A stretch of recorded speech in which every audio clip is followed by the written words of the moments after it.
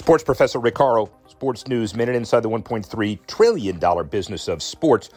With the Lakers win, Anthony Davis captures basketball's triple crown as the Lakers dominated the Heat on Sunday to hoist the NBA's Larry O'Brien Championship Trophy.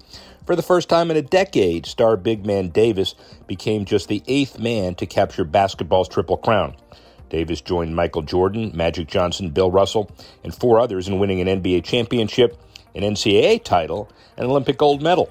And according to the Elias Sports Bureau, Davis is just the third player to average 25 points and 10 rebounds for the winning team in the finals and not win the MVP, which of course went to LeBron James.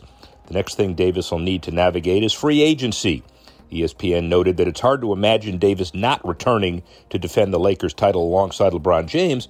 The star pair work perfectly together, but Davis is expected to opt out of his $28.8 million contract for next season. If the salary cap stays at $109.1 million next season, Davis could earn $32.7 million. Congratulations to the Lakers. Sports Professor Rick Horrow, Sports News Minute.